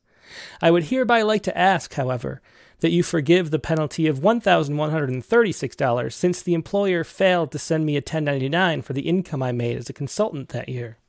Of course, I realize it's my responsibility to report all my income, but in the absence of a 1099, I simply forgot. I have a number of clients, and I am obviously not the best bookkeeper. Nor am I particularly good with money. I'm a poet as well as a freelance writer, and being a poet isn't quite as lucrative as you might imagine. You may notice, for example, that for all of last year I received $57 in royalties. A friend of mine helpfully observed that I could have made more money as a parking meter, to which I replied that I could have made a lot more money as a parking meter, and gotten a lot more respect as well. Unlike most hard-working poets in America, I don't teach, mainly because I don't know anything. I'm probably not all that far from the cliched notion of the romantic poet you yourself may hold. I get stoned sometimes and stare at trees and clouds for hours on end. I try to see the wind, etc. I weep for no reason, remember real or imagined slights for ages, and lick my wounds with words. I live in a studio apartment, a garret, if you will. I have a huge desk. It's like the deck of a ship, and I, its landlocked captain, gazing out to sea.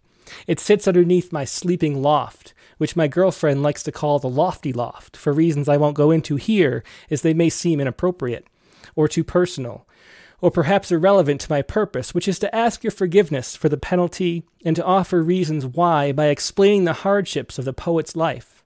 I'll just say that sometimes it gets pretty lofty up there, and sometimes we imagine we're on a magic carpet drifting smoothly above the city below, and its state of semi-controlled slow-motion collapse, and on out over the ocean, which she loves and fears just like I do, or over the summer campy Catskills, where we can't afford to buy a country house with their worn-down mountains and charmingly self-effacing trees, so unlike the impossibly massive and overly serious cedars and hemlocks and Douglas fir trees of the Pacific Northwest, where I used to live until poverty forced me east. Those trees are brooders, dignified, mist-shrouded monsters, beautiful, of course, and awe-inspiring. I wonder if you have felt this, but too damply archaic and imposing and uncomprehendable for my taste. I like a tree you can take in with a steady single gaze. I wonder if you are as bad at poetry as I am at accounting. Perhaps we are the inverted mirror images of each other.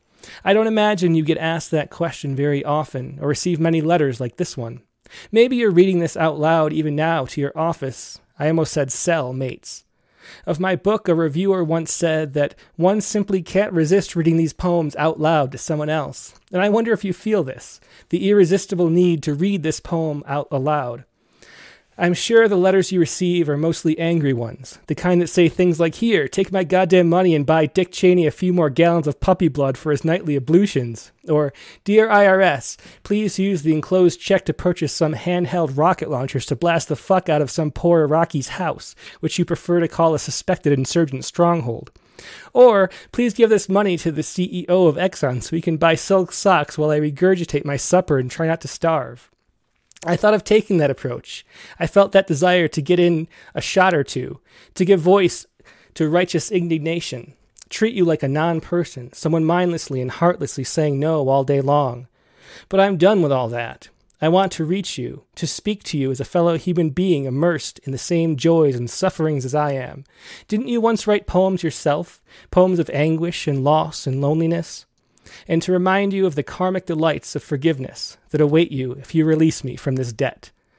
And that was John Brem's Dear Internal Revenue Service from Rattle number 30, the winter 2008.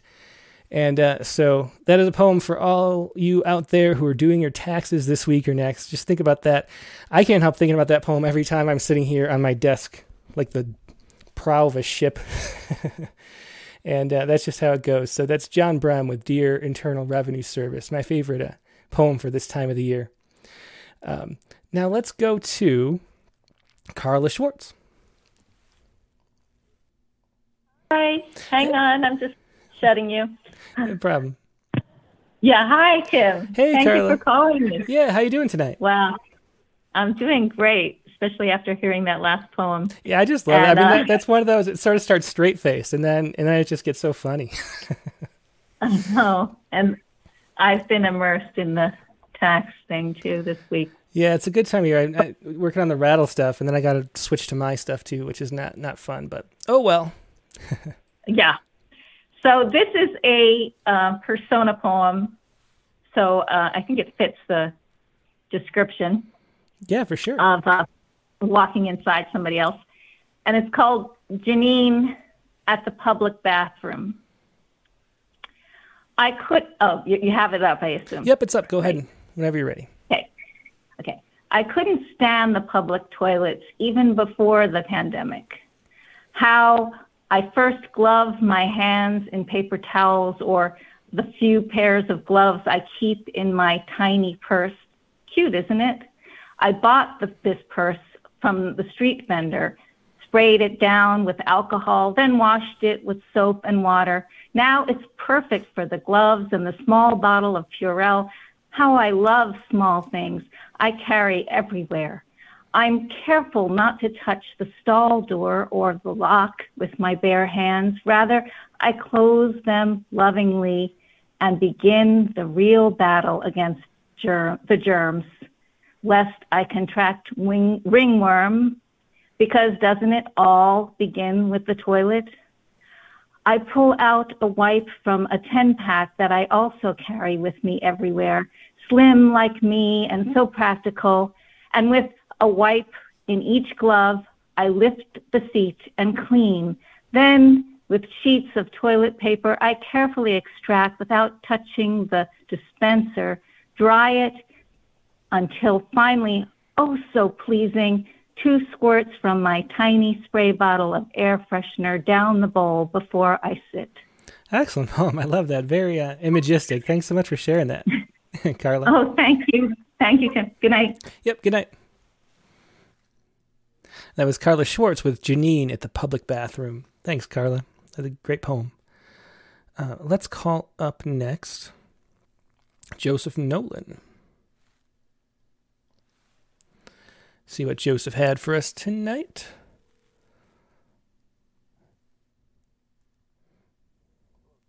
Hey, Joseph, how you doing tonight? Good, how are you? I'm doing great. Do you have a poem for us? Yes, this is in response to the prompt, and it's about a person who suddenly wakes up as another person. Interesting. I'm not seeing it here. Did you? It's not a supermarket in Boulder, right? That was the. No, that was Sunday. Yeah. I did email this in like Tuesday night, right after the show. Oh, maybe it's like way down. Okay, let me see. To become another. I wrote it. Is that it? Yeah, to become another. That's it. Okay, great. Yeah, let me just put it in a doc really quick, and then we'll have you ready. Is there anything you want to say about it before you read it? Just that's about a person who suddenly wakes up as another person. Excellent. Okay, go ahead whenever you're ready. It's up now. To become another. Under foreign shadows falling, memory disappearing, I, another now, with strangers' feelings, to strange gods do I bow. These shadows new are all unearned, recall now is failing. How did I become the one I am, as though I were no other ever before? From one dream to another, candles' wicks spark flames. Everything I am depends on memory's fleeting games. Paint my face upon an urn and roll it in the light. By evening it is faded. Still, memory captures images of life and flight. From one bird's wing in the sky day bright, the lofting wind, a conscience sinned, but not mine nor its plight. I who ransom wisdom by all that I have known, now roll another river my old dreams have not sown. Excellent poem. That was Joseph Nolan, To Become Another. And I love the rhythms and rhymes in that, Joseph. Thanks for sharing that. Thanks, Tim. Bye-bye now. Yep. Have a good night. Okay. Let's do... Richard Westheimer says only if we have extra time, but we always have time for Richard. Don't you worry, Richard. I'm not in any rush anyway. Hey, Richard. How you doing tonight? Hey, Tim. I was digging in there are so many poems tonight. First of all, the interview was great. Denise has such an infectious energy. She does. Yeah. That's the first thing the first time I met her, I don't know, 17 years ago, that was the first thought I had. Right. And she writes great poems. And that IRS poem was just, I can see why it stuck with you. Yeah. It's a lot longer than I remembered it being, though. Right. I remembered a bunch of the sections, and then I was like, oh, it keeps going, doesn't it? But it's a great one. So I didn't have a prompt poem, but I went 52 weeks back. This has been sort of like a recovery time of looking back in time and saying, what were we writing last year? That's an interesting thing about the Poets Respond, too. I love looking back at a year ago, and we're being reminded of the places we were in, Yeah. Well, this combines the letter poems we've heard tonight and pandemic, so I'll give it a shot. Yeah, I think it was a Poets Respond poem. So given that it's a headline. In Ray, Claremont County reports its first COVID-19 death. The patient was a man in his 70s with underlying health conditions. To the editor, if I die of this latest plague, the papers will write, the patient was a man in his late 60s with a history of heart disease. The news won't note that the chard in his garden was fully leaved, the ruddy color of the last sunset he saw, nor will they write of his daily runs through the woods, spooking scads of white-tailed deer, their feral musk scenting his trail, or of Shabbat shared again with his distant children, each lighting candles, one for the other, their eyes glimmer in candle flame and FaceTime light. And of course, they'll omit his last moments, that last breath, the rasping rails like sand blown against shattered glass, or that he died alone, measuring time by bedside beeps. But maybe they will say that he left a folder full of poems he meant to publish someday when he had more time. Oh, I love that ending. Great thing to remind us of, Richard. Thanks so much. Yeah, thanks, Tim. Good to see you. Yeah, have a good night. Richard Westheimer with, in response to Claremont County reports its first COVID-19 death, or Claremont County. Let's see. I think that is going to be it for callers, I do believe. But I'm going to read another poem or two that we had submitted really quick before we go. This is Jackie Chow, who I haven't seen in a long time. Jackie used to come to our open mic readings down in LA, or the Rattle Reading Series, I should say. It was the same kind of setup. That's actually what this is based on, is the reading series we used to have. We used to have a poets and then an open mic too. And Jackie Chow would come all the time. Let me share Jackie's poem really quick, and then we'll do, I think Vicky Miko had a poem. And here you go. This is Jackie Chow, Girl in the Looking Glass, the syllables. And here we go. Girl in the Looking Glass, the syllables, roll off my tongue like precious pearls bestowed on me in infancy. Their pale luminescence clashes with my Chinese features, nuances of words learned from the lip movements of my more American classmates, the chatter of customers heard from an upstairs room in Mom and Dad's store in Chinatown. Christina Applegate's role in Married with Children, except my hair is black like lacquer. My face, a yellow target, inviting arrows of rage dipped in a deep river of hate that never subsided with time.